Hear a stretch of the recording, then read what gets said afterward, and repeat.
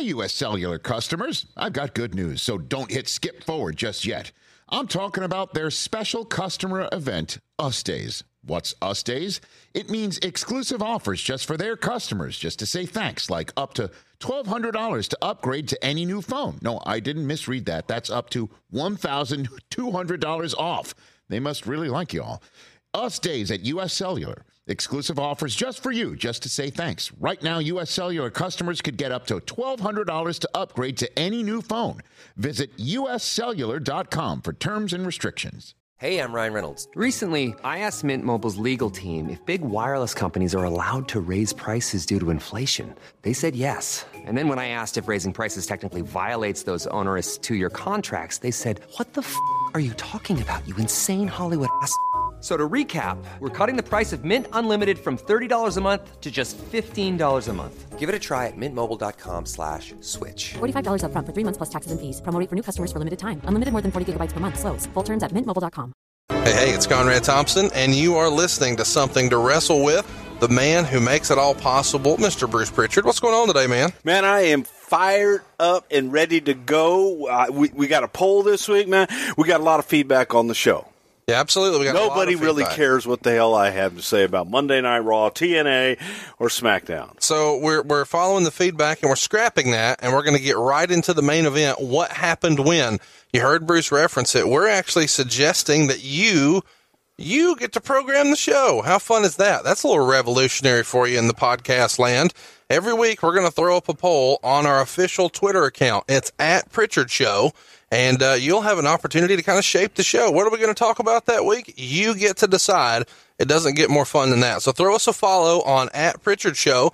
Be sure to hit the subscribe button on iTunes and leave us a 5-star review. It really does help. And now let's get into it. What you picked this week. What happened when the Montreal Screwjob went down in November of 97? And Bruce, when we start to talk about this, this has probably been covered to death, but not by a lot of folks who were there for the whole thing as it happened. There's been lots of speculation and pieces, but now we're going to get the perspective from you, from someone who was known Brett for a long time, booked Brett for a long time, and then was there in the aftermath. So I kind of want to go back to 1996 before we really get into Montreal, because I feel like that's where a lot of the groundwork was laid for this. Would you agree? Yeah, I think so. But when we put up, we were going to talk about Montreal, I wanted to talk about the smoked meat and the hot dogs. And well, it turns out that's not what everybody took to mean I'm there. Confused.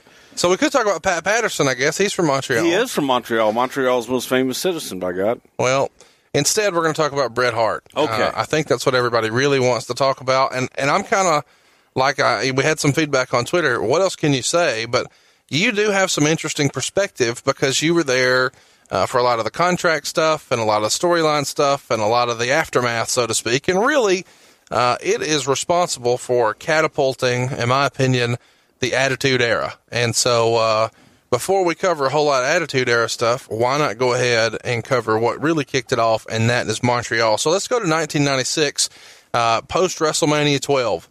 When you guys went into WrestleMania 12, you knew the finish was going to be overtime. You knew it was going to be Shawn Michaels. You knew he was going to be the new flag bearer for the company. But Bret was still booked on, was it a European tour or a Middle Eastern tour that he still made dates on after that? But what was his obligation as far as your recollection goes?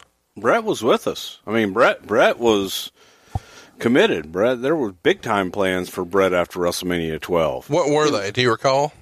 Well, yeah, to work with Shawn and do a lot of the things that we did throughout the summer, and continue to build for the future and move on. But that didn't happen in 96. Like, he left for a while. He left for a while. That was planned. For Lonesome Dove, or just time off, or a combination? It was time off. Bret had been running hard, and Bret had asked for some time off. And what better time? And frankly, you go back to work shoots and so on and so forth. There was, we followed Bret all the way out. When he jumped in the car and the whole deal. And he came through, and I'm standing there and go, "Hey, good match, brother," which I caught hell for. But, Bret didn't. Why would you catch hell for that? Say brother? Yeah, events. oh, god damn, pal. But because the boys say brother, or because you were trying to get your shit in and say brother? No, it wasn't. It just, I caught shit for everything. But it was one of those things where that was Brett's idea. Brett's whole thing was, let me leave, have everybody, if everybody backstage is talking, Brett was pissed off he had to drop the title, Brett was upset when he left. So Brett kind of wanted to work the boys a little. Without a doubt, 100%. Okay. And that was Brett's idea. Okay. And the idea behind it was Brett was going away, going to take some time off, do some different things. So in his absence, let the talent, which are going to do anyway, they're going to gossip and feed upon themselves. So give them something to talk about. And Brett was going off to do other things at the time and take some time off. He wasn't going to be talking to anyone that wasn't family. So what better time to do it? Am I making this up? I feel like, probably. If memory serves, probably. He worked a match with Stone Cold Steve Austin at the time, just Steve Austin, I believe. Who? Bret Hart. Okay. In the summer of '96, I think it was in Kuwait. Would that have been? I know you guys did a video release of a tour over there, but it seems like that was kind of a one-off. The tour may, you know what? And again, I don't know specifically.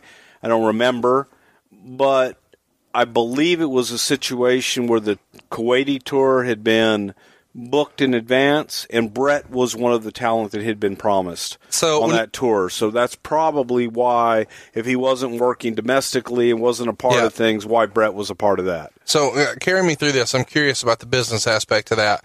When you're saying that's a talent that was promised, I'm of the impression that a lot of the overseas shows are often sold shows. Could you kind of explain what that means to some of our listeners? Well, some were and some weren't. And there was a period in the business where we would go overseas and we would go different places where they would purchase the shows. They would say, hey, I want to do 6 shows, X amount per night.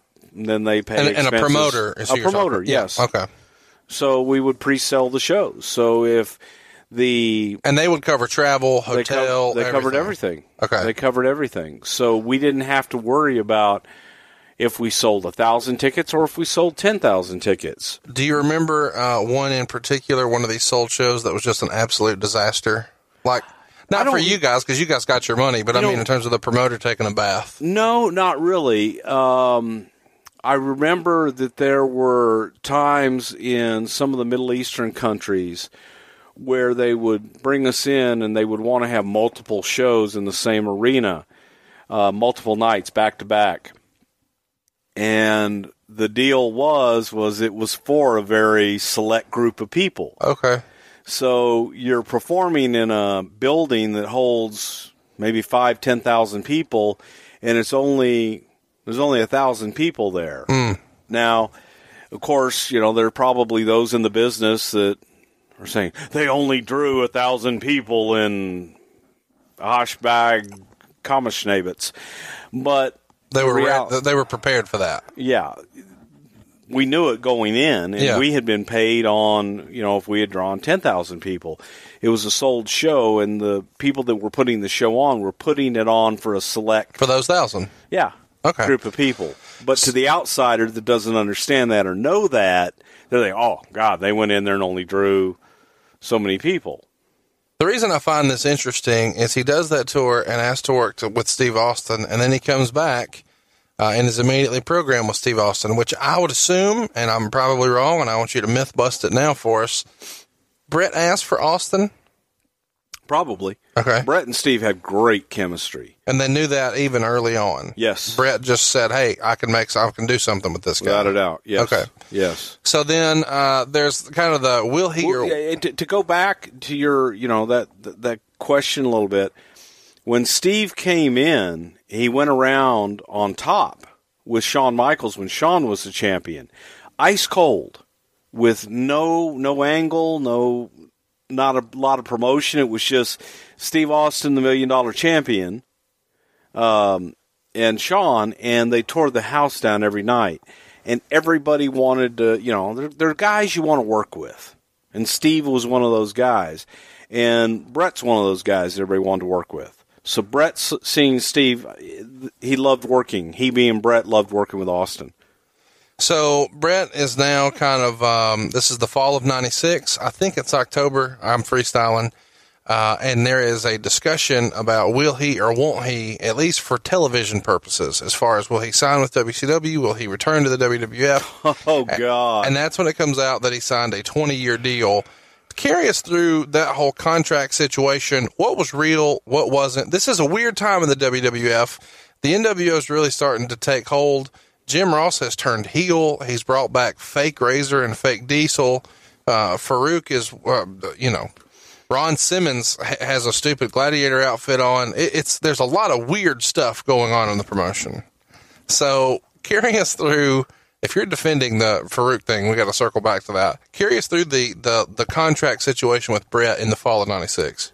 Well, the Farouk thing was great. Yeah, it's interesting you bring that up. A lot of people skip over that part. That's funny. There was, again, I don't really remember the time frame either.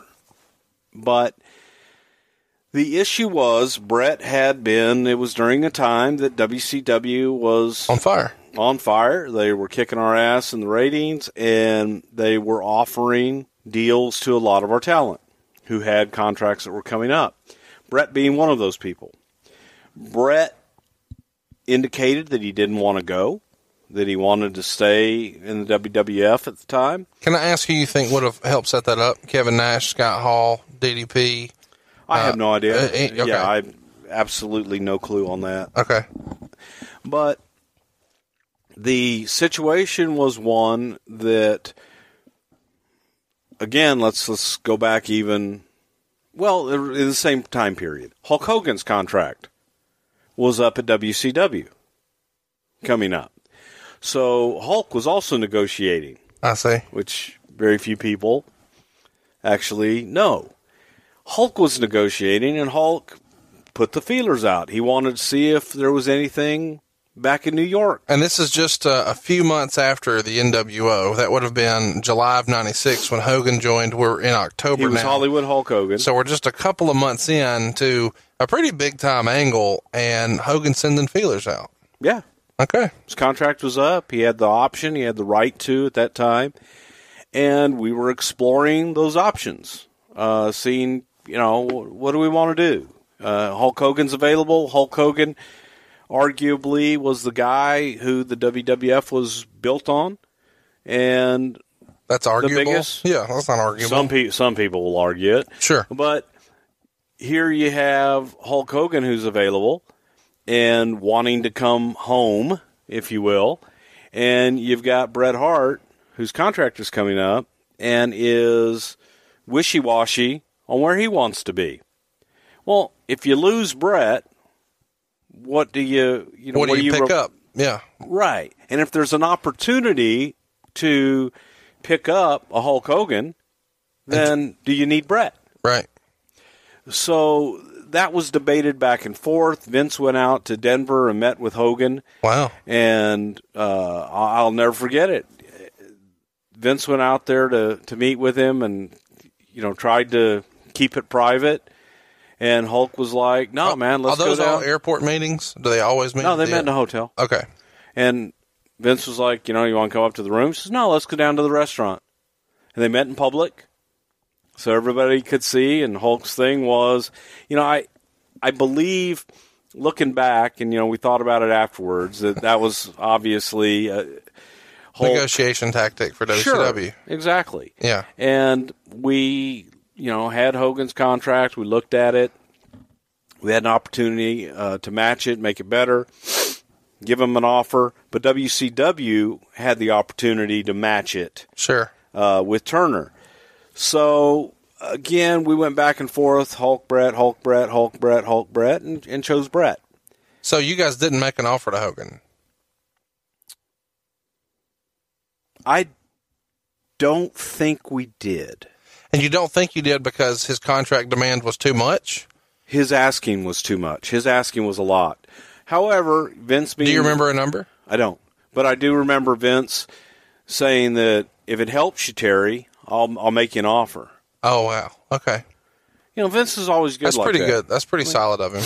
Yeah, he said, if it helps you, I'll make you an offer. And I'll honor it if it's what you want to do, but I'm not going to pay you what you're asking. Right.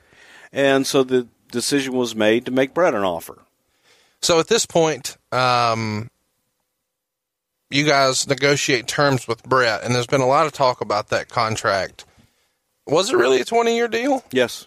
And do you remember, was it $1 million a year for 20 years? Is that what the number was? No, it was not. No, it wasn't. It was staggering numbers. It was high during the times that Brett was wrestling and on for TV. For the remaining years that he had left to compete inside the ring. And then there was a period where he would appear periodically as an attraction. And then there was a time that we wanted Brett to be a part of the office and be a part of the company, developing talent, working with talent behind the scenes. And how do you think Brett would have did in that role? I think Brett would have been a good teacher. I think Brett could help guys with telling stories in the ring. Look, say what you want to about Bret Hart. I didn't say anything bad. People have. Okay. I probably have. But Brett in the ring told beautiful stories. But you think he would have been a good teacher, too? I'm not saying that Brett couldn't have been. I'm just wondering what you think. I do think he would have been a great teacher because Brett always asked the right questions. Okay. And he always would tell you why he did something and understood the psychology of why he was doing something. Well, did you have a conversation with Brett to know why he picked WWF over WCW at the time? Well, okay. Let's get to that. So, the offer's made. Right. Brett didn't give us an answer. For how long? You remember that night on Monday Night Raw? Oh, come on. God is my witness. Uh-uh. Okay, because you were there. No, I'm just saying, that whole Vince acting, oh, my gosh, or thank goodness, that was a shoot. Brett didn't show up until 1 hour before we went live. Okay, so he told him backstage, and then... Yeah, but we weren't sure what he was going to do live, honest to God. We were not really sure. Yes, he did tell us beforehand. He did. But he showed up an hour before. Which is uncharacteristic of him. Not really. Okay. But it's bad business. And with everything that was going on with Nitro stealing our guys. And people are on edge. There's a window. Yeah, it wasn't comfortable. I didn't think that was cool. Right. But he did show up late. Told him what he was going to do. But there was still that, is he going to go out on live TV and say, I'm going to Nitro? Right. There was a little bit of that unknown. Now, a lot of people are going to say, well, of course you would have done that. But so I want to talk about this. He negotiated with WCW years before in 1991 and thought he could leave and then found out that his contract had rolled over. And he was negotiating with WCW then. So there's a whole lot of Bret Hart, super fans who say, oh, Bret would never do that. But in reality, he'd already done it once before. Right. Okay. So he makes the announcement in the ring, and I assume the conversation had been, when you come back, we'll put you with Steve at Survivor Series, because that was a month later. Well, I'm sure there was discussion, at the time as far as we had an idea what we wanted to do with Bret. Yeah. But there was also serious discussion, okay, what if he leaves? Yeah. There's discussion, what if he leaves and we get Hogan? But then there was also the very real possibility of, what if we don't get Hogan and Bret leaves anyway? So let's fast forward to Survivor Series 1996. It's one of my very favorite pay-per-views you guys put on. It's really a pretty historical pay-per-view in hindsight. Rocky Maivia makes his debut. Yokozuna's last pay-per-view. Jake Roberts is there. Snook is there. Garden? Yeah, in the Garden. It's a really big show. And two of the matches really kind of start to shape the future of the WWE a little bit. Supposedly, Vader was supposed to be in the main event against Shawn Michaels. That didn't go well at SummerSlam from Shawn's perspective. So, supposedly an audible is called. Sid is put into that spot. The Garden totally dumps all over Shawn. Cheers Sid, even when he attacks Jose Lothario with the camera. So, it's a different time in professional wrestling. And the undercard, Brett and Austin put on one hell of a match, and they do the WrestleMania 8 finish that Brett did with Piper, where he pushes off the top turnbuckle with the sleeper hold and still gets the pin. I know you're laughing because I remember all that. But it was a phenomenal show. If you haven't seen it, it's worth checking out. What was the climate coming out of that show, knowing, okay, the New York, which we've always heard, the Garden, is kind of Vince's measuring stick. Would you agree with that? That's what we've all heard online, that Vince really thought the pulse of the WWF was what the Garden thought. That's fair. Yeah. Okay. Sure, that's fair. So now they're shitting on Shawn and they're cheering Sid. What's the conversation coming out of that show? Well, I think that we always question ourselves. We always had plan A and plan B for most things that we did. You always discuss what if. But 2 months after that, you're doing a super show at a dome. Well, that's the thing. And we had that kind of in our sights that, okay, we're going to San Antonio, Shawn's hometown. They're not going to boo him there. Very traditional town. And, we got to put 70,000 people in there.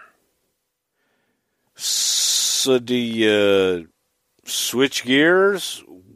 We went with it and kind of looked at it as a bit of an aberration for what the Garden was that night. They booed the shit out of The Rock, too. Right. Rocky might be. They booed Snuka that night in a place where Snuka was a god. And we just stayed the course, because we knew where we wanted to go with Shawn, and we knew where we wanted to go with San Antonio in January. And it was a way of kind of christening Shawn as the champion in January in front of a big crowd. I want to pick your brain about that Royal Rumble show. Jim Cornette said once in a shoot interview, and I thought this was an excellent analogy. Sometimes you have a show that needs a dome, and then sometimes you have a dome that needs a show. That felt like, based on the promotion, because we would hear, reports that you love, the rumors and innuendo, that you guys had to paper the shit out of that building and were giving tickets away, and ticket prices were very economical. Was this just to kind of flex your muscles against WCW and show that you could still put on a big show? Or it seems really weird to have a Royal Rumble that large of an arena. It had never been done before. Why then?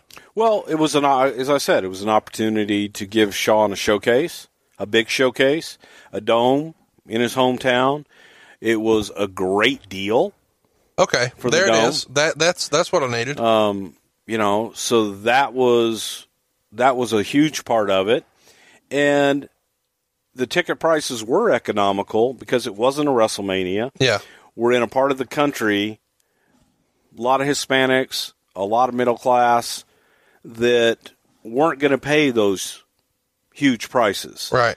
So it was always... It's not New York. Yeah, it's not New York, but it also wasn't WrestleMania. Yeah. I think that you could go into San Antonio with a WrestleMania and get WrestleMania prices.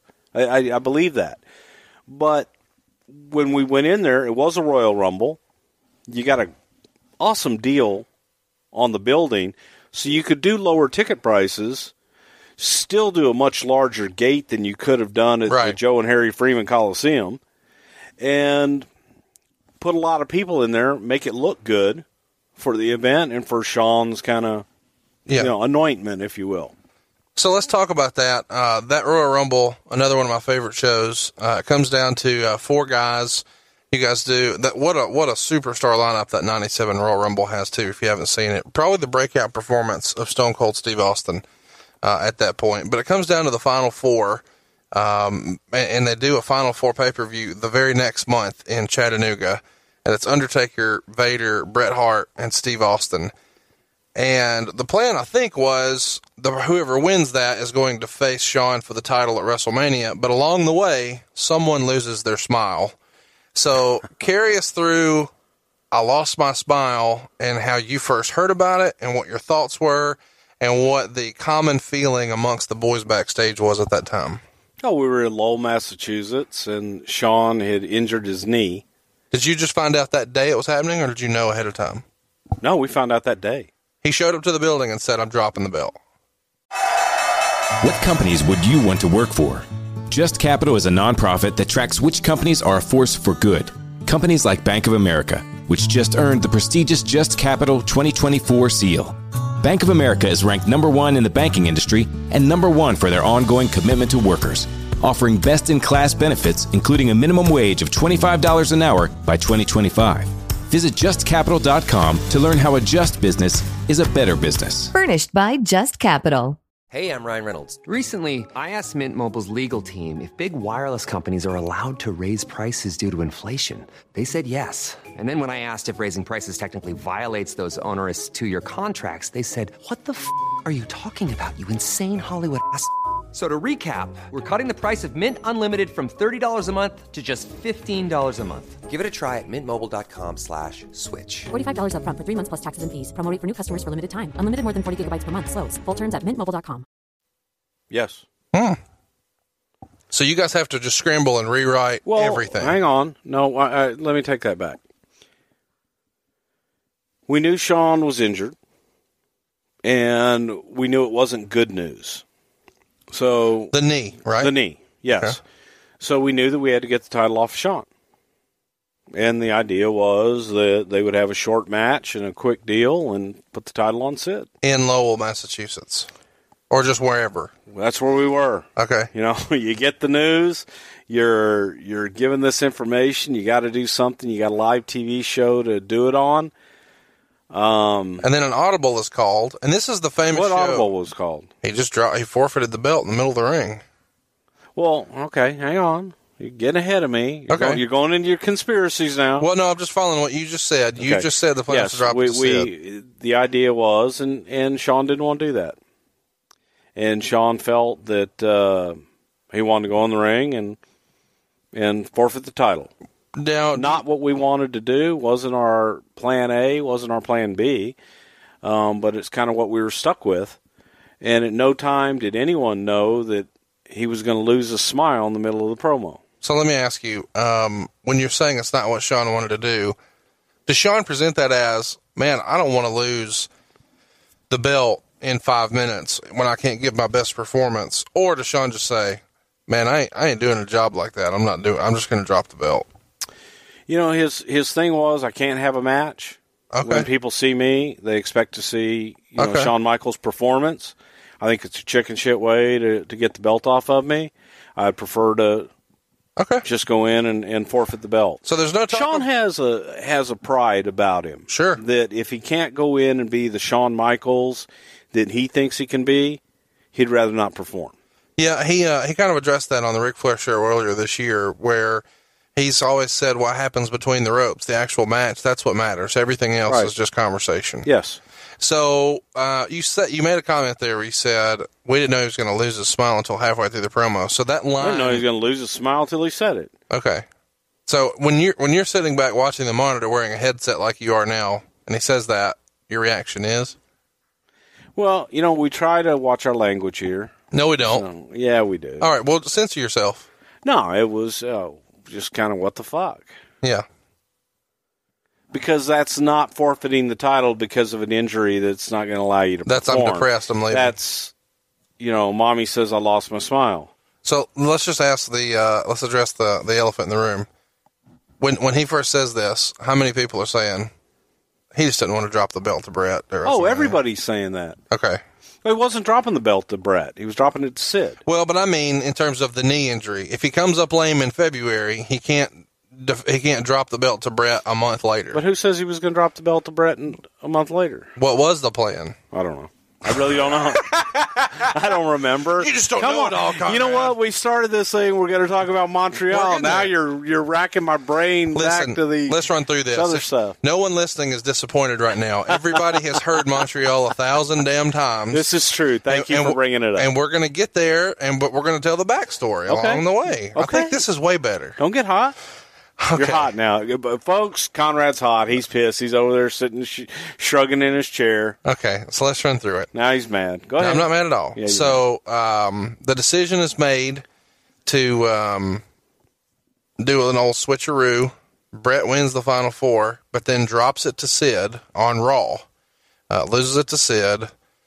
We start to see a little more edge for the very first time from Brett. Was there any conversation about how difficult it would be to start the heel turn of Bret Hart? What do you mean? Well, Bret had been a babyface for such a long time at that point, and now he's going to, claim he was screwed by, to drop the belt to Sid on Raw. And then he's going to have a cage match, and then he's going to say he was screwed there. He's going to cuss on live TV. We're almost to WrestleMania 13 now. You guys are going to do a double turn. I'm wondering if he had any reservations about being this hero and this baby face and this face of the company, the face that runs the place, so to speak, and now he's going to be a heel. No, not at all. Not that I remember. And frankly, the hotter the baby face, the hotter the heel. Sure. So the fact that he was all the things that you just described made it easier to make him a heel. When you guys would have someone cuss on the microphone on television, would you give USA a heads up on that, or would you just say? Well, we had a delay in the truck, so we could nip it in the truck. You didn't always. No.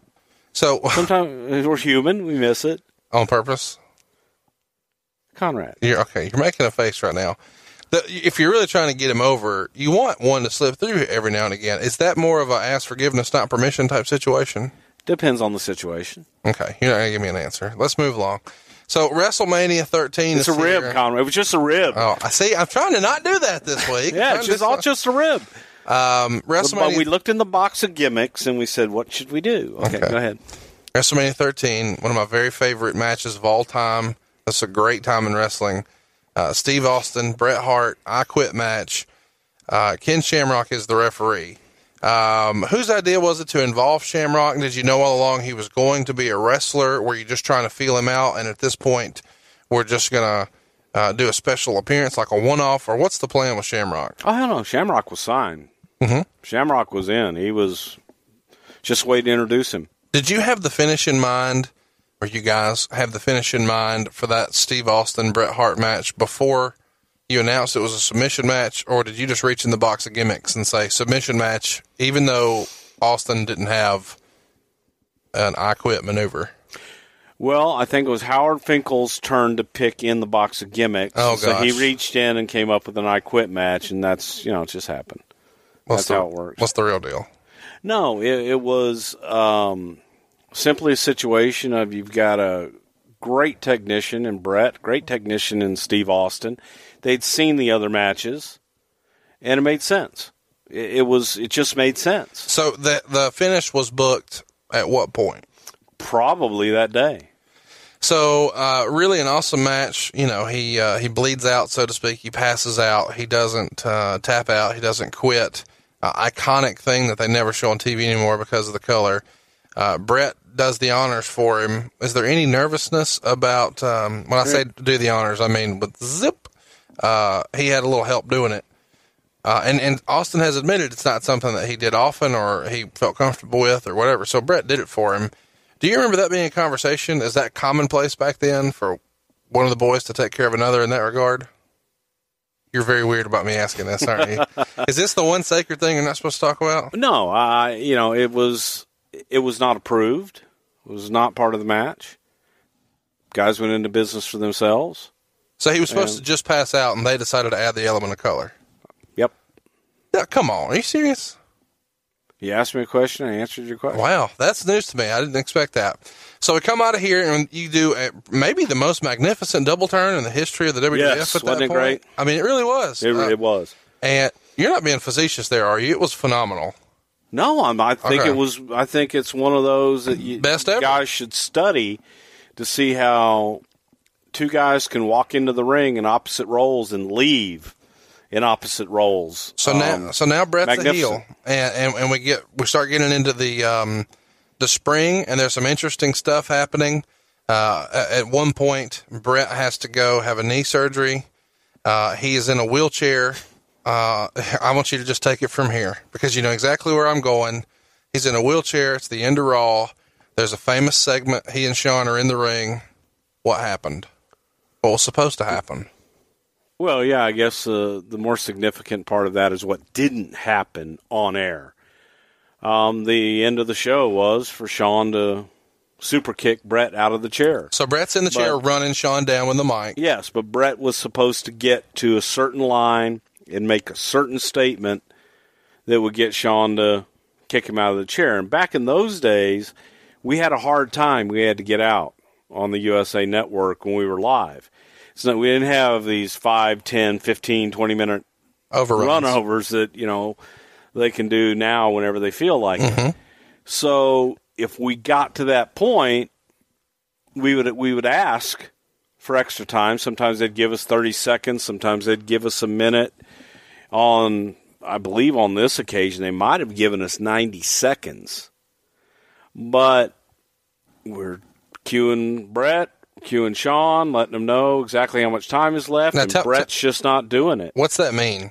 He's not wearing an earpiece. So tell everybody. No, there are people around. You got cameramen. You got people around the ring. And they have hand signals or something? Yeah. Okay. Yeah. And so he knows it's time. You're winding them up. You're wrapping them up, telling them, go home. Like, we're going off the air. Yeah. And he ignores it. He ignored it. Brett just flat out ignored it. And so eventually Sean does the super kick, but it's not on television. Sure wasn't. And so when Sean comes backstage, what happens? He was livid. He was pretty pissed off. He knew it had been missed. He knew they were off. Yeah. I mean, because at some point when we went off the air, people stopped giving him cues and were like, we're off the air. Yeah.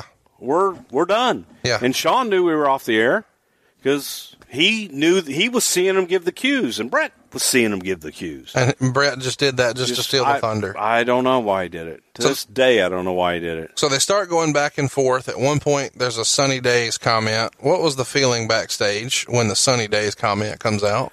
I think that people had kind of chosen sides, if you will. There are people in Sean's camp, people in Brett's camp. Okay. And I think that Brett and Sean stirred up both sides. I think they were equally can take credit for stirring the other one up. And I don't think it was appropriate to do on live TV. It was an inside deal for whatever reason that I don't like doing inside personal stuff on air and in public. It doesn't add anything to the product. It doesn't do anything. It's just petty and bullshit. Was that talk really going on backstage? Was there really whispers about a Bret Hart Sonny thing at the time? I'm not asking whether or not it really happened. People were married at the time. I'm saying there probably was. I mean, to say specifically, I really don't remember. I remember the comment. Sure. I remember the comment. I remember Brett being pretty upset about it. So at some point, this comes to a head, and people are yanking hair in the back. Carry us through the backstage fight. I believe this would have been, I'm guessing, June. Hartford, Connecticut. I'm freestyling, but you remember. So tell us about this hair incident. Well, it was, I wasn't there in the middle of the fight, but from an eyewitness, they being Brett and Sean had words. Is the eyewitness Jerry Lawler? No. Okay. Was Lawler an eyewitness to it too? I don't know. I just hear Lawler has the hair. He may. I don't know. But Sean and Brett got into it, and they locked up. I don't know that I really don't even know that any punches were thrown, but they locked onto each other's hair, and they went through a wall, like a false wall that we had up for interviews and stuff. They went through the wall. What time of day is this? Is this early afternoon, or is this right before the show? Or no, this is kind of late afternoonish, maybe 4 or 5 o'clock. Okay, something like that.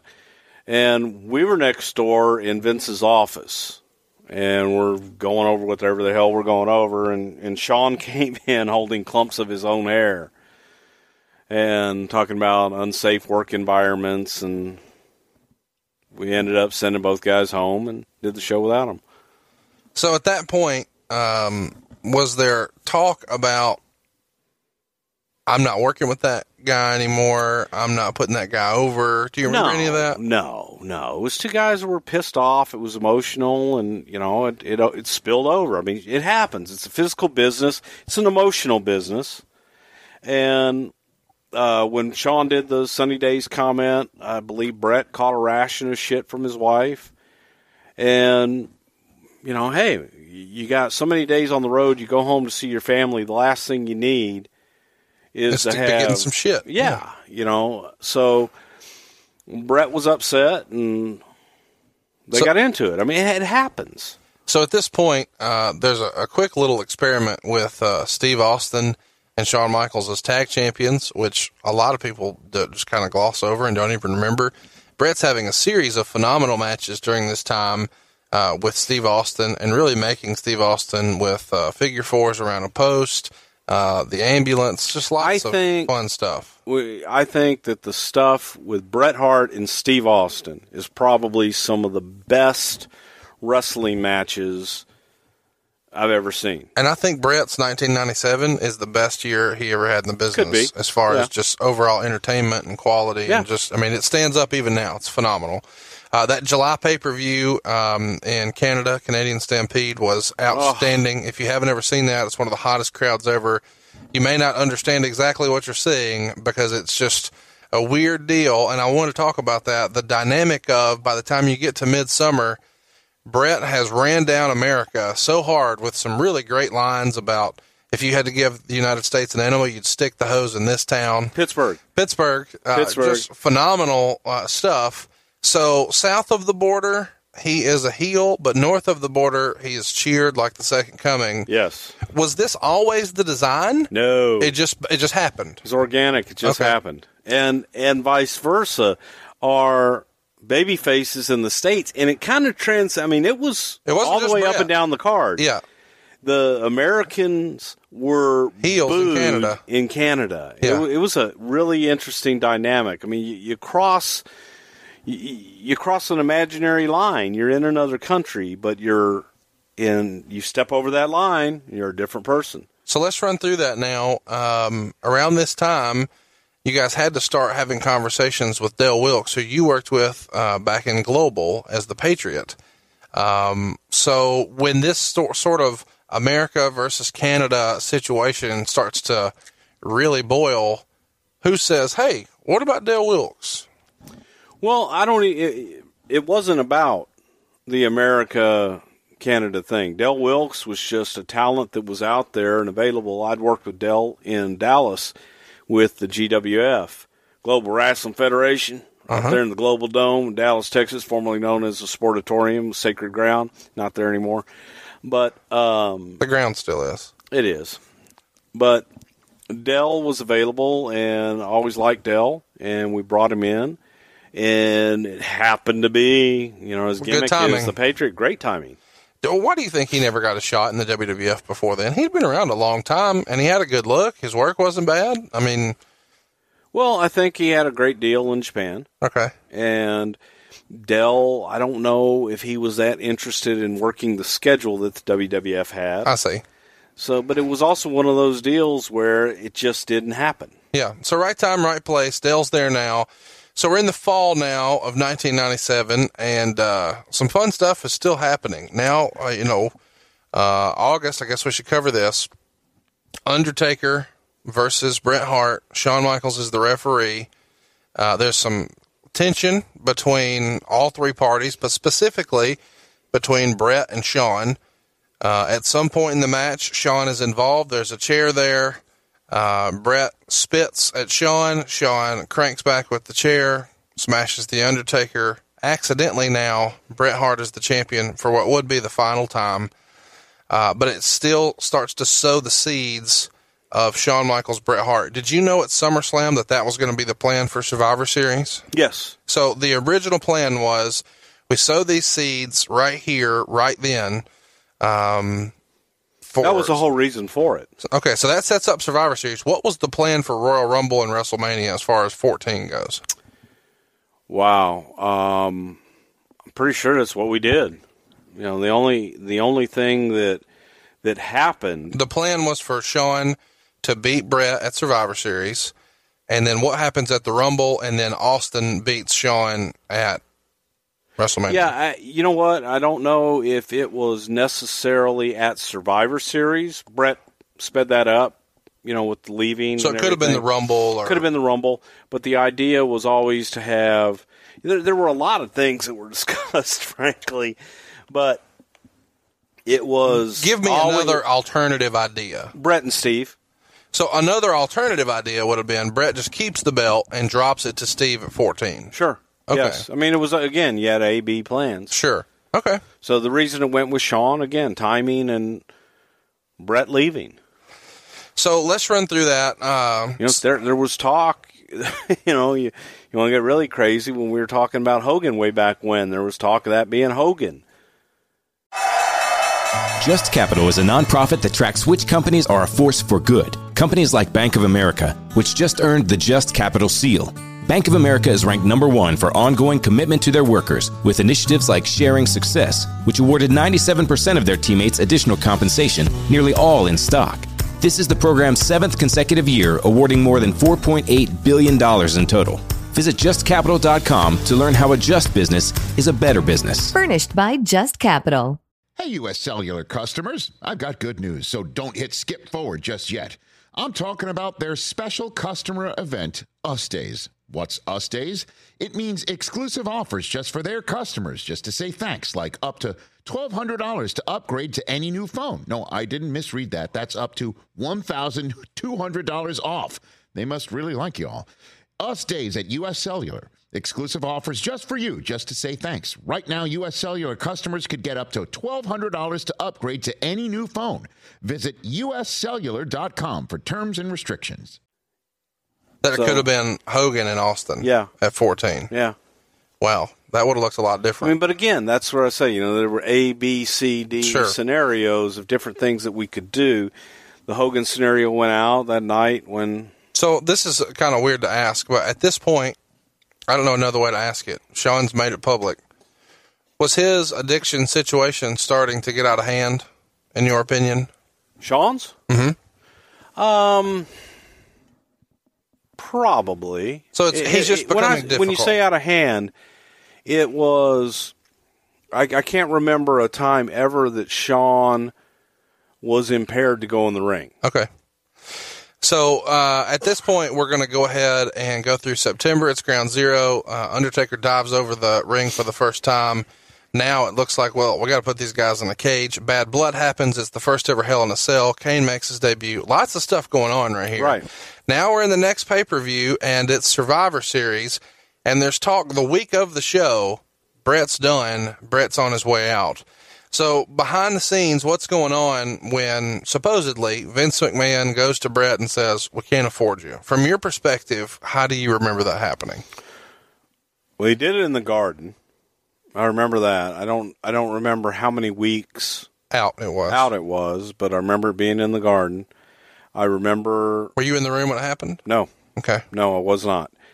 Did you know Vince was going to tell him that? Yes, that day? I did. Okay. I did. And it was Brett showing up late. So that Vince had wanted to meet with him earlier in the day. Mm-hmm. And, of course, Brett showed up late. So when Vince had his meeting, I don't know that Vince was... in the best mood. In the best of moods, because he had to go out and do commentary and what have you. And in typical Vince McMahon fashion, That was October. Let's cut to the chase, pal. Here's where we are. That's October because that's when Cactus Jack came back. Okay. So it was done, and Vince kind of got right to the point and told him, we can't do this, and I'm be happy to renegotiate, but I'll also go and reopen your talks with WCW, and if there's any way I can help you get more money there, I'll do that. Are you comfortable saying what you think the contract value was at the time? No.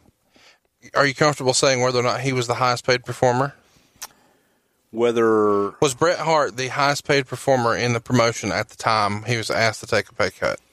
That's a tricky question. Bret was one of the highest paid performers, yes. Top 3? Yes. Okay. So the other ones may have been Shawn Michaels and The Undertaker? Okay. All right. I got a hand gesture that tells me maybe. Okay. I didn't know this was sort of keeping kayfabe with Bruce Pritchard, but I guess it is. Well, no, those are personal and those are business, confidential. I didn't ask for a specific number. Yeah, you did. Well, I said, are you comfortable with it? Yeah. I said no. I'm going to guess $500,000. Am I in the ballpark? I don't know. Okay, you do know. Maybe we'll put a poll up. Do you want to know the real number next week? I think I'm probably the only person listening who cares about that. Anyway, I am curious. What's the mood when Bret leaves the room as far as you remember? Is this a total shock to him? Is he happy that he maybe can go get more money? He's had problems with Shawn here. Well, again, I was not in the room. I was not a part of the conversation. But you were around Bret post-meeting. I was, and I guess pouty is a word. Okay. I don't know that Bret was... He wasn't happy about it? He wasn't showing up that day to learn, hey, we can't afford you. Yeah. So I'm sure he had a lot of things running through his head.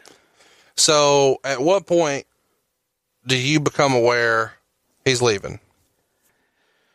Well, Vince gave him the opportunity and gave him, whatever paperwork he needed to negotiate with WCW and to go out and get his stuff. I want to say we probably knew maybe 10 days out before the pay-per-view. In that area, give or take. I don't know exactly when we found out. We found out, obviously, before the pay-per-view so that we could plan that he was leaving. So when you find out the week before the pay-per-view, had you guys already started discussing what was going to happen as far as how the belt would be taken off? There's been lots of debate about would it be at Survivor Series, would it be at Raw after? What do you remember about that? Oh, no, it was always we needed to do it at the pay-per-view. Okay. So that was the internal talk. We're going to do it at the pay-per-view. From your perspective, what comes back to you? Like, does Vince come in and say, he doesn't want to drop the damn belt now? No, Brett was a part of that decision, and Brett was a part of helping us come up with an idea on how to get the belt off of him and what we do. We explained that, when I say we, it was Vince. I was privy to those conversations as a witness. But it was simply, this is what we have to do. Right. You understand what we have to do, and he understood what we had to do, and help us get there. And it was like pulling teeth. It was very difficult. Brett never, to my recollection, he didn't like dropping the belt, didn't want to drop the belt in Montreal, but he was willing to do it. He indicated, I'll do it. We just got to figure out how we're going to do it. So but trying to figure out how we're going to do it, as Randy Savage used to say, you win them in the ring and you lose them in the ring. It was difficult that's the best way I can describe trying to come up with a scenario. Give me an example. I don't know. It just was freestyle suggestion. You get Hunter involved, and I don't know, and we do something and it backfires, or Owen comes in and it backfires, and then we can do something with Owen and Davey. There were, and again, the specifics, I don't know if that was it, but there were specifics. There were different things, and it was thrown back. Okay, Brett, you don't like that. What about this? Give me an idea. Yeah. Or give me something. Sure. Give me something you do like. And we didn't get a lot of feedback, if any. So it was frustrating in that regard that everything that we threw out was, no, I don't want to do that. But we didn't get anything, how about this? So that was a big frustration. The time that it consumed, this one match, as we're going in, and that one match, frankly, was now going to affect everything we were doing. So it was just difficult, and we had, come up. I don't even remember what the hell they'd come up with, frankly, but it was talk to Pat Patterson, come up with something. But then, of course, the Wrestling with Shadows documentary bullshit that they did with Brett wearing a wire in, talking with Vince alone, which was Vince didn't talk to Brett alone through any of that until that one time when he got him. And it was, Vince. So you said bullshit, and then you said he got him. So you still hold a lot of animosity towards that film or the practices that it took to get that recording? I don't think that it was, that's not real ethical to send one guy in with a wire and record him while he's having a private business meeting with someone else. I don't like that. I don't think that's necessarily ethical. We're recording this conversation. Right? Yeah, I do. Okay. I'm well aware of that. I'm just kidding. Okay, so carry me through that, I guess. Supposedly, there's a phone call that happens, and Hunter is the one who suggests, quote unquote, fucking him. Is that the way you remember it? Or there were a lot of people that suggested it. Okay. Who else suggested it? I suggested it. Jim Cornette suggested it. Hunter suggested it. So it wasn't a revolutionary idea. Lots of people were like, if he don't want to drop the belt, we'll make him drop the belt. Exactly. Been done before. And supposedly, Sean asked Briscoe to show him some holds in case he had to defend himself. Is that true or false? It's true. Okay. So when would you have known, hey, if he don't want to do it, we're going to do this? What day of the week would that have been? I assume it was week of. Well, first of all, that conversation never took place. We went in to that match. When I say we, everyone with the exception of Sean. So when everybody suggests, let's just fuck him, Vince always says, as far as you know, we got to come up with something else, yes. Okay. We got to come up with another way. So when do you find out that Sean asked Briscoe for some... I didn't find out anything until after the fact. Okay, so let's fast forward. So no, I did not know. You're watching, I assume, is it fair for me to assume you're in Gorilla when this happens? So you're in Gorilla, you're wearing a headset just like you are right now. A little different, there's only one ear. And from what I remember, the Hart Foundation, Owen and Davey, are right behind you, about to run Actually, they were right in front of me. They're about to run through the curtain to do a schmoz finish, which is what Wrestling with Shadows presented as what the original plan was supposed to be. Right. The bell rings. You're watching the monitor. It's not the finish you remember booking or calling or you're looking for. Correct. Pick it up from there. Well, okay, I'll give you guys... Okay, I'll go back and... I was going to say, I'll give you something that's never been discussed. No, anywhere, do it. because do it's it. personal. Do it. But no, I'm going to go to your point. When the bell rang, and again, I'm watching the match, but I'm not. I'm doing other things too, and I'm looking for the spot where Davey Boy Smith and Owen Hart, and I think it was Neidhart, Do a run in. and we're sitting there, and I hear the bell ring, and I'm like, "What the hell?" And I'm yelling at the timekeeper. Why are you ringing the bell? And I look up on my monitor, and Sean has his leg hooked, and Davey Boy and Owen are standing right in front of me, and Owen's like, what happened? And Bulldog's like, they fucked him. They just fucked Brett. And they screwed him. And they're like, what do we do? I'm like, I don't know. So they turned to look at you to ask what to do. They were staring at me. Yeah. And I'm like, I don't know. I guess. So they assume you know, and you're not playing dumb. You really are dumb to this idea. I have no clue. Okay. No clue whatsoever. I got it once. It happened. Once Sean rolled out to Vince, I got it. And Sean tries to play it off like he's not involved. He grabs the belt and stomps backstage frustrated like he had nothing to do with it. Yeah. You're about to digress and tell a personal story. Well, the personal story is that we used to do, Undertaker was not on TV at the time. Okay. But he was there. Okay. And Taker sat next to me at gorilla position the entire night. Was that normal? What? For Taker to sit by you in gorilla when he wasn't working? No, I mean, but he had nothing to do, and he was watching the show. So as far as you knew, but he could have been smartened up and said, "Hey, baby, hang on, okay, hang on." So you just jump into the conclusions. So we're going to do the entrances, and the entrances were we followed both guys live all the way from the dressing rooms, all the way down the hall through Gorilla out to the ring. Uh-huh. Well, I told Taker, I said, "Hey, man," I said, "we're going to be shooting through here, so you need to go and move for the entrances." So Taker just walked down and went into Vince's office to watch the show. Never came back. So we have the match. Everything happens. I'm done, and I'm sitting there like a sitting duck. I have no clue what's going on. And I get up, and I'm going to go back to Vince's office where all my stuff was, and where, we all had our stuff. And as I'm walking back, I see Undertaker standing in the hallway to Vince's office with his arms crossed, kind of looking around. And I'm like, son of a bitch. He knew. Yeah. And now he's guarding Vince's office. Mm-hmm. And I blow by him, and he's looking at me like I got steaming turds hanging out of my mouth. And we don't say anything to each other. Won't know if you're going to say something. Yeah, we don't, I'm mad at him because I think he knows. He's mad at me because he thinks I know, and he thinks I sent him away. so that he wouldn't be there when it happened.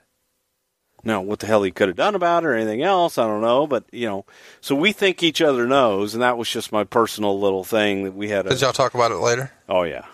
So he did know? No, he never knew. No, he did not know. But he thought you knew? He thought I knew, and I thought he knew. And nobody knew? And nobody knew. Okay. So we were mad at each other, and we were both kind of... on the same boat? Yes. So now Vince throws Brett spits on Vince, throws a tantrum ringside, smashes the TVs, paints WCW with his fingers in the air, comes back through the curtain. Are you still in Gorilla at this point, or have you hightailed it out of there? No, I was in Vince's office. So you go to Vince's office, and you assume that everyone will congregate there, or what happens? Does Vince come in the room next, or what happens? Yeah, Vince and Shane came in. I want to say that Shane came in first. Then Vince came in, then Jerry Briscoe, and then Jerry Briscoe went out and got JR and brought JR in, and that was it. So you guys are sitting around the office, and then there's the Nobody was sitting. Okay, everybody's standing around the office. What's Shane doing during all of this? I'm sure that everybody who wasn't there probably has this vision of us, sitting around plotting. It was silence. It was silence. We sat there, we watched the monitor, Brett destroying everything. It's kind of like Mourning a Death a little. Okay, I don't know what that is. Well, no, I'm just saying, like, this is the end. Something traumatic has happened. We know that and it was far from the end, and we all knew that. Yeah. And Jerry Briscoe went to go and talk to Brett and pretty much go out and face everybody. And Briscoe came back, and Vince was like, I need to go and I need to face him. I need to face everybody. What did Briscoe say Brett said? Do you recall? Yeah, I don't recall him really saying anything. I don't even know that Jerry spoke to Brett. So Vince then goes into the locker room where Brett is. We made that walk and got spat upon by the Hart family along the way in the hallways. They literally spit on us. The wrestlers or the family? The family. So like his wife and... Yeah. It's spitting on you sisters. Guys. Yeah. Wow. They weren't happy. So then you walk into the room. At this point, Hunter and Sean are probably out of there. No, they were there. Okay. So walk into the locker room. What happens? Well, we walked in. On the way there, we were met by Taker. What? And has the director come up yet? Like the company that's filming, has that been a topic of conversation at this point? What director? They're shooting Wrestling with Shadows. Oh, they were nowhere around. That from the standpoint of working with us. I'm saying as far as Vince goes, is he thinking, "Oh shit, I forgot they're here. We need somebody to neutralize." Oh God, that was the furthest thing from our mind. Okay, that was the furthest thing from anybody's mind. Okay, it was kind of like a non-issue. Okay. But, we got confronted by Undertaker, Davey Boy, and Owen, and Neidhart. And Vince just looked at him and said, guys, what did you expect me to do? I did it for you. So he wasn't willing to do business. I had to do something. I had to do something to protect each and every one of you guys. And I said, where's Brett? And he went down, walked down the hall. Undertaker went in and pretty much got everybody that was not directly involved in the match, got them out. And I was there, Tony Gurria was there, Sergeant Slaughter, Jerry Briscoe, Shane, and then the guys that were involved in the match. So anybody else that claims to have been there, Earl Hebner was not there. Earl was gone. They weren't there. Even Ken Shamrock asked if he could stay and was asked to leave.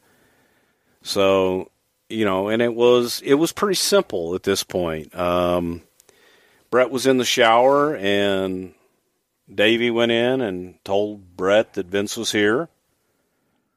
Brett came out of the shower, still soaking wet, and said, I'm going to finish taking a shower. I'm going to get dressed. I'm going to stand up. I'm going to knock you out. So he goes and takes a shower. Went in and finished his shower, came out, started to get dressed, and, he and Vince, he cussed at Vince and blah, blah, blah, and Vince just said, Brett, you left me no choice. I had no choice. I had to do what was right for my business. I couldn't allow you to just take the belt and show up at our competitor, and had to do what I had to do. And I would think that you would respect that. And it was heated on Brett's end. Vince was pretty calm through the whole thing. I think both guys' emotions were pretty high. And Brett did exactly what he said he was going to do. Brett got dressed, tied his shoes, picked up his knee brace, threw it in his bag, and got up and punched Vince. Was it just one punch and he was done? Or one punch, and everybody was in between them, and Vince went down. But everybody was in between them, and it wasn't going any further than that. So he smartened up. Vince told all the guys, he deserves a shot. Let him get one. Yep. So, it's interesting, when you really dig into what we're talking about here, because you kind of get the impression that a lot of WWE folks, maybe Vince, maybe not, certainly not then, view the world title as a prop. It's not a big deal. But right here, Vince is really defending that belt. It was a symbol of the company. It was a symbol of the brand and the company that Vince and his father had built. So to have your champion, I'm saying that symbol goes somewhere else. That symbol gets bounced around in pretty ridiculous fashion these days. I understand that. So I'm just wanting to clarify that what a different time it was in mindset. Right. So let's kind of address the Medusa thing. Was that ever a discussion? I mean, did you guys really believe that Brett was going to show up on Nitro like Medusa did with the belt? How would you think anything else? Did he negotiate when he was the Intercontinental Champion to take that belt to WCW to the best of your knowledge? I have no idea if he did. I have no idea whatsoever. Bischoff has always maintained that he never asked Brett to bring the belt and knew that Brett and he knew that Brett could, and he says that because he'd already been sued for that. Right. So there was, not just because he's a nice guy, but he knew, I'm going to get sued for that. But he doesn't start on TV for like a month after with WCW. But you guys were still pretty steadfast and, hey, you know what? They'll do it anyway and just take the lawsuit and let him show up a month early. We didn't know when he was going to show up. Okay. We had no idea. But regardless of when he was going to show up, we had to transition that championship to someone else that was going to be here that we could get behind. So Vince sustains a black eye, I suppose, and some sort of ankle injury in the fall, and then limps out of there, and that's caught on camera in the movie. Your feelings about that being filmed and shown in the movie, or? It's real life. I felt that the portrayal, it was not a fair portrayal. And you can say, if everybody says I'm sucking Vince's dick and I'm towing a company line, I don't work for WWE. I probably will never work for them ever again. You never say never, but the way things are, I'll probably never work for them again. I'm quite happy where I am and what I'm doing right now. And no, I don't tow any company line. I have no reason to tow a company line. But I also do not appreciate and will feed into the rumor and innuendo and bullshit. And that documentary was very one-sided. Yeah. Their timing was great, but it was strictly one-sided. It wasn't a fair portrayal, but that's what documentaries do. If anybody thinks that reality TV is real and documentaries are just showing you all the facts, no, they're in the interest of whoever's doing the documentary. So when this fight is over, you guys go back in Vince's office. What happens next? Everybody just goes back to the hotel like a normal night? We left. So what conversations are you having when you leave the building, you make a phone call to somebody. You're talking about this. You've got to be, your senses are high. Who are you calling? What are you saying? What's the talk? What's the theme? Well, Jerry Briscoe's one of my best friends in the whole wide world, and I had a little chat with Gerald. And he told you that he knew, and that he showed Sean some hooks or something? He told me what he had done the night before, and that they had talked about it the night before. And he went to Sean's hotel room? Or Sean went to... Okay. You don't remember that part? I don't know. But, that he knew, and I understood his position. Talked to Vince, and, he pretty much said the same thing to me, because I did it for you. I did it for everyone, in my company. So the next day you guys go to Raw, and supposedly a handful of guys don't come or say they're not coming. Mick Foley didn't show up. One guy. That was it. Everybody else showed. Everybody else showed. But maybe they were a little... And then Mick called and apologized and was there the next day. So, when you say everybody, Owen, Anvil, Davey, they're all there? Owen, those guys, no. And Vince asked them not to come. Okay. Told them they didn't have to come. Hawk is there. Everybody that was supposed to be there was there. Okay.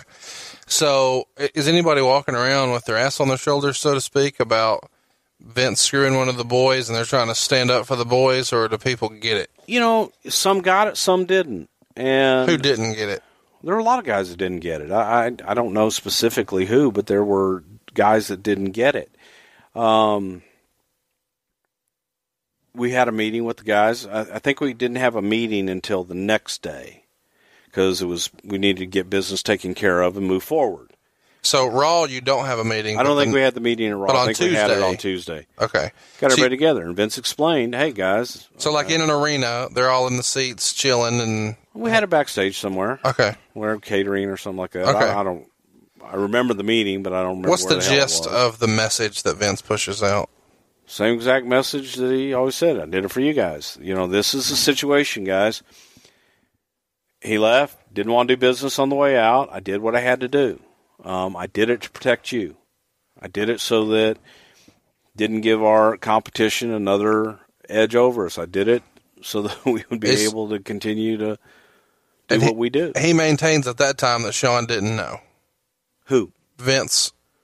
They all stuck with that story for a long time, yeah. Okay. But you knew by then that Sean knew. I did know by then, yes. Okay. Yeah. But there was no.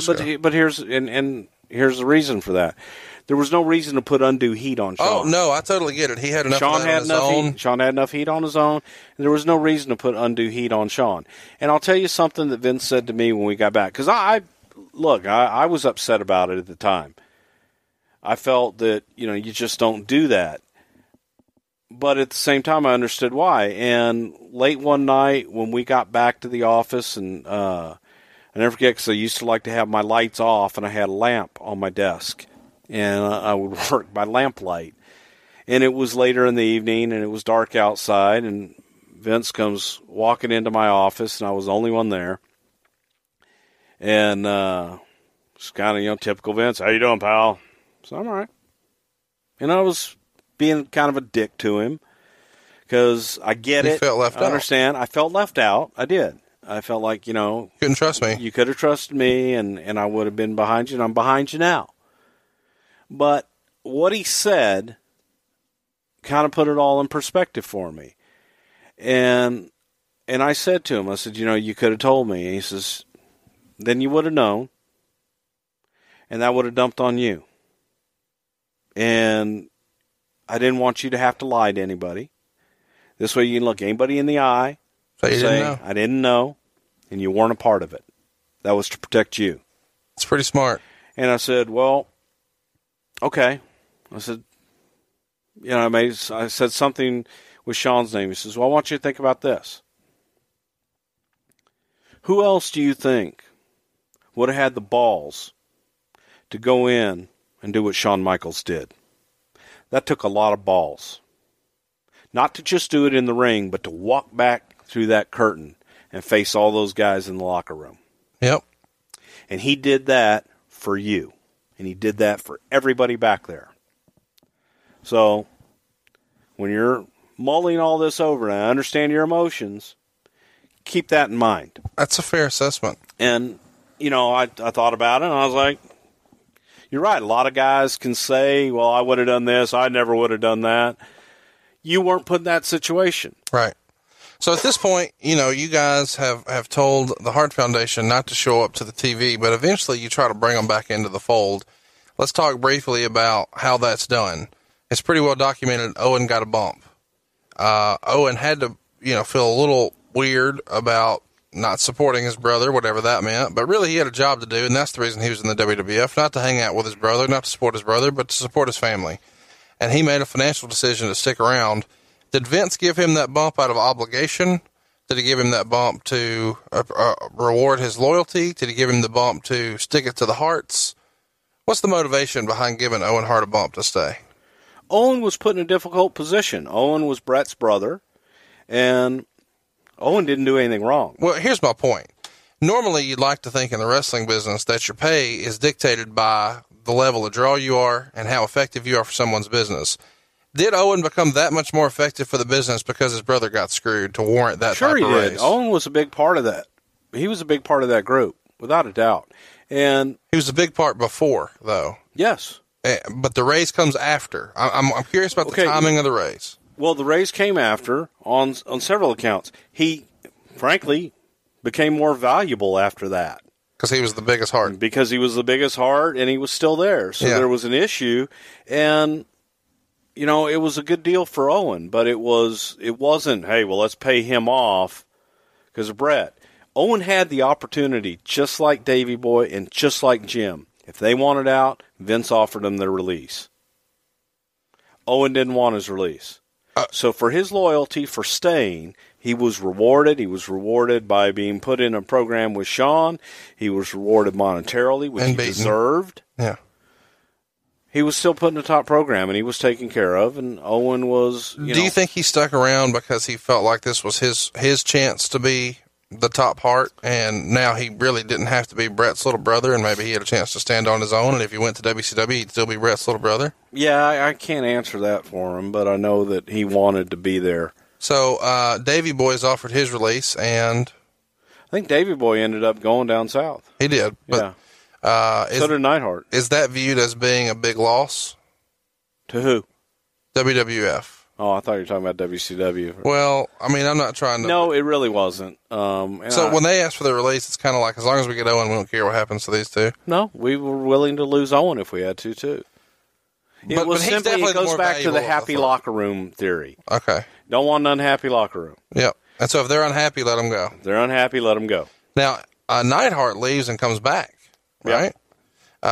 What's it like to have him reintroduced after he asked for his release? Do you remember? Does he call? Do y'all call? That seems like an interesting... Stu always called. Really? Yes. Stu even called for Jim. Stu always had to call for Jim. Okay. And so, give me an idea. What do you think that conversation looked like or felt like for Neidhart to come back? Vince, can you do something with Rhino? He called Neidhart Rhino. I'll say. Big bastard. I sure would appreciate it. Just kind of like that. I mean, it was... And Vince... Okay, sure. Vince loves Stu. At that point, when Davey leaves, he had some well-documented issues. Were those already reeling their head, and it was like, glad we don't have to deal with that? Yeah, it was unfortunate, but yeah. So, who first? We're going long here, but we're going to get things wrapped up, but we can't get out of here without talking about this. Who's sitting around the table and says, you know what? Vince has a lot of heat. We should do something with this. You know what? Oh, God. For those of you listening right now, let me just clarify. We do not talk about this off air at all. We literally sit down and with no research and just hit the button and talk. And I know some people are going to say that's lazy, but I think this makes for a better show. So whose idea is that? I have an idea because you don't want to say it. It kind of happened. It was organic. You know, there were people that used to say, well, goddamn, Vince, if you just went out and were you'd be the hottest heel in the territory. Who would say that? Some people. And there were other people that would say, no, Vince is the greatest thing ever. No one could hate him. And this other person was saying, are you kidding me? Just go out and be you. You'd be the hottest heel in the company. So I think the first voice is Pat Patterson. I think the second voice is Jerry Jarrett. I think the third voice is you. Yeah, I kind of urged him to be himself on camera and let the cards fall where they may. So he goes on TV and does the, I think you're smarter than good guys versus bad guys. I think, I don't know this. I take it back. I do know it. But Vince did not go into the interview, Brett screwed Brett, with the anticipation that he was going to come out of that as a character or a heel. Really? Vince went into that as an explanation from a company standpoint, thinking that people would rally behind and rah-rah WWF. It was more of a Brett screwed Brett. WCW was trying to screw us. We're the little guys here, and woe is us, thinking people would rally behind. Instead, they went with, well, you're the owner. You could have fixed it. Screw you.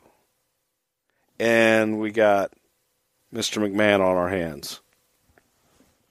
And that initial interview with JR, right? With JR. Yep. That was designed to just be the company statement. That was for sympathy. Did you know when they were taping it? Because you're in the production piece here. Did you know this ain't going to go the way he thinks? I thought it was great.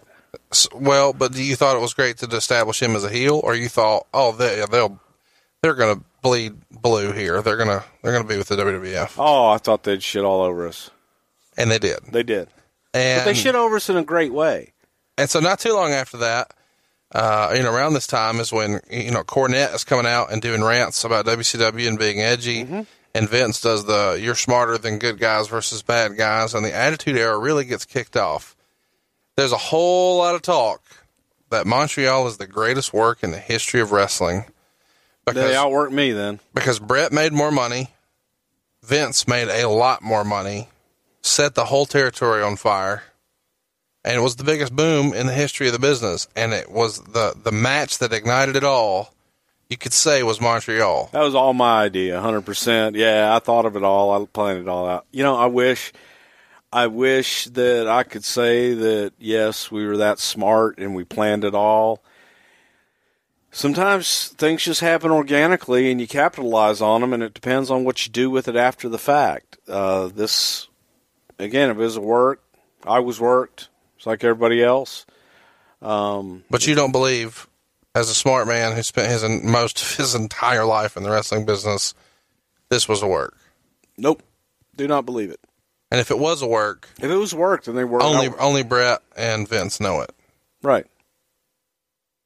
But a lot of other people would have had to know it for it to be what it became. What heat, if any, was on Hebner because of this?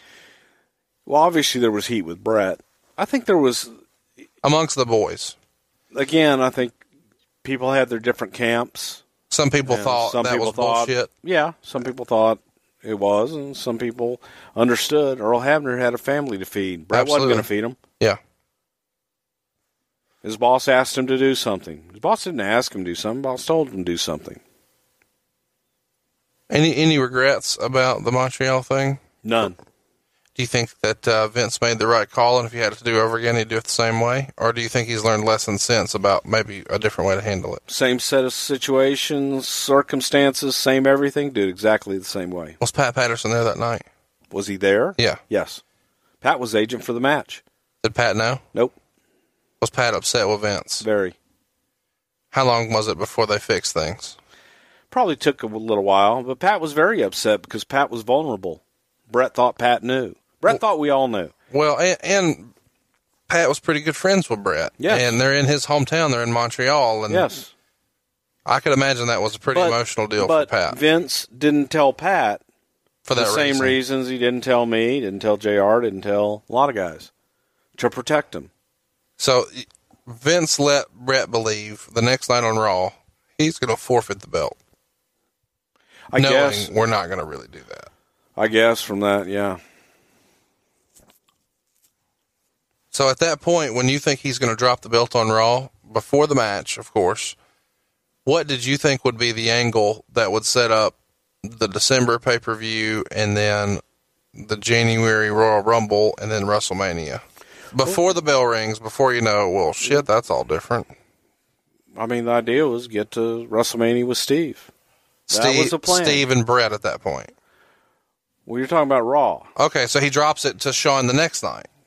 Well, you got to get it to somebody that's going to be here. Okay. So he would have. Brett ain't going to be here. So Brett ain't an option anymore. Okay. So, go with the hot heel. Okay. Well, is there anything else we can talk about Montreal? Any other memories that stick out? Because I can't imagine that there's many stones that have been unturned, but the Undertaker story was a big one for me. Yeah, it was, again, that was personal stuff, and Taker and I didn't speak for a day, and we had a fairly heated and emotional conversation the next day. But, we got through it. So, any other details about Montreal you'd like to share before we wrap this one up? None that I can think of. I think it's been analyzed and covered to death. Well, I really appreciate you allowing us to go into such depth, and I know I started, more than a year prior, but I really feel like prior to that re-signing. Don't apologize to me. Apologize to those people that answered a poll and wanted to talk about Montreal, and you're talking about No, we got Cleveland. there. Well, we got there. The gist of what Montreal happened was getting out of a contract, and you can't really talk about that unless you talk about how the contract started to me. And now you've got the full story. Well, I liked it. What happened when you personally screwed Bret Hart in Montreal? I didn't screw Bret Hart. Bret screwed Bret. What a great way to end it. Be sure to throw us a follow at Pritchard Show on Twitter. We're going to take a poll every single week to cover a topic that you want to. Trust me, this is going to be a fun ride. You don't want to miss out. Tell your friends, hit the subscribe button. Let's make it happen. We'll see you next week on Something to Wrestle with Bruce Pritchard.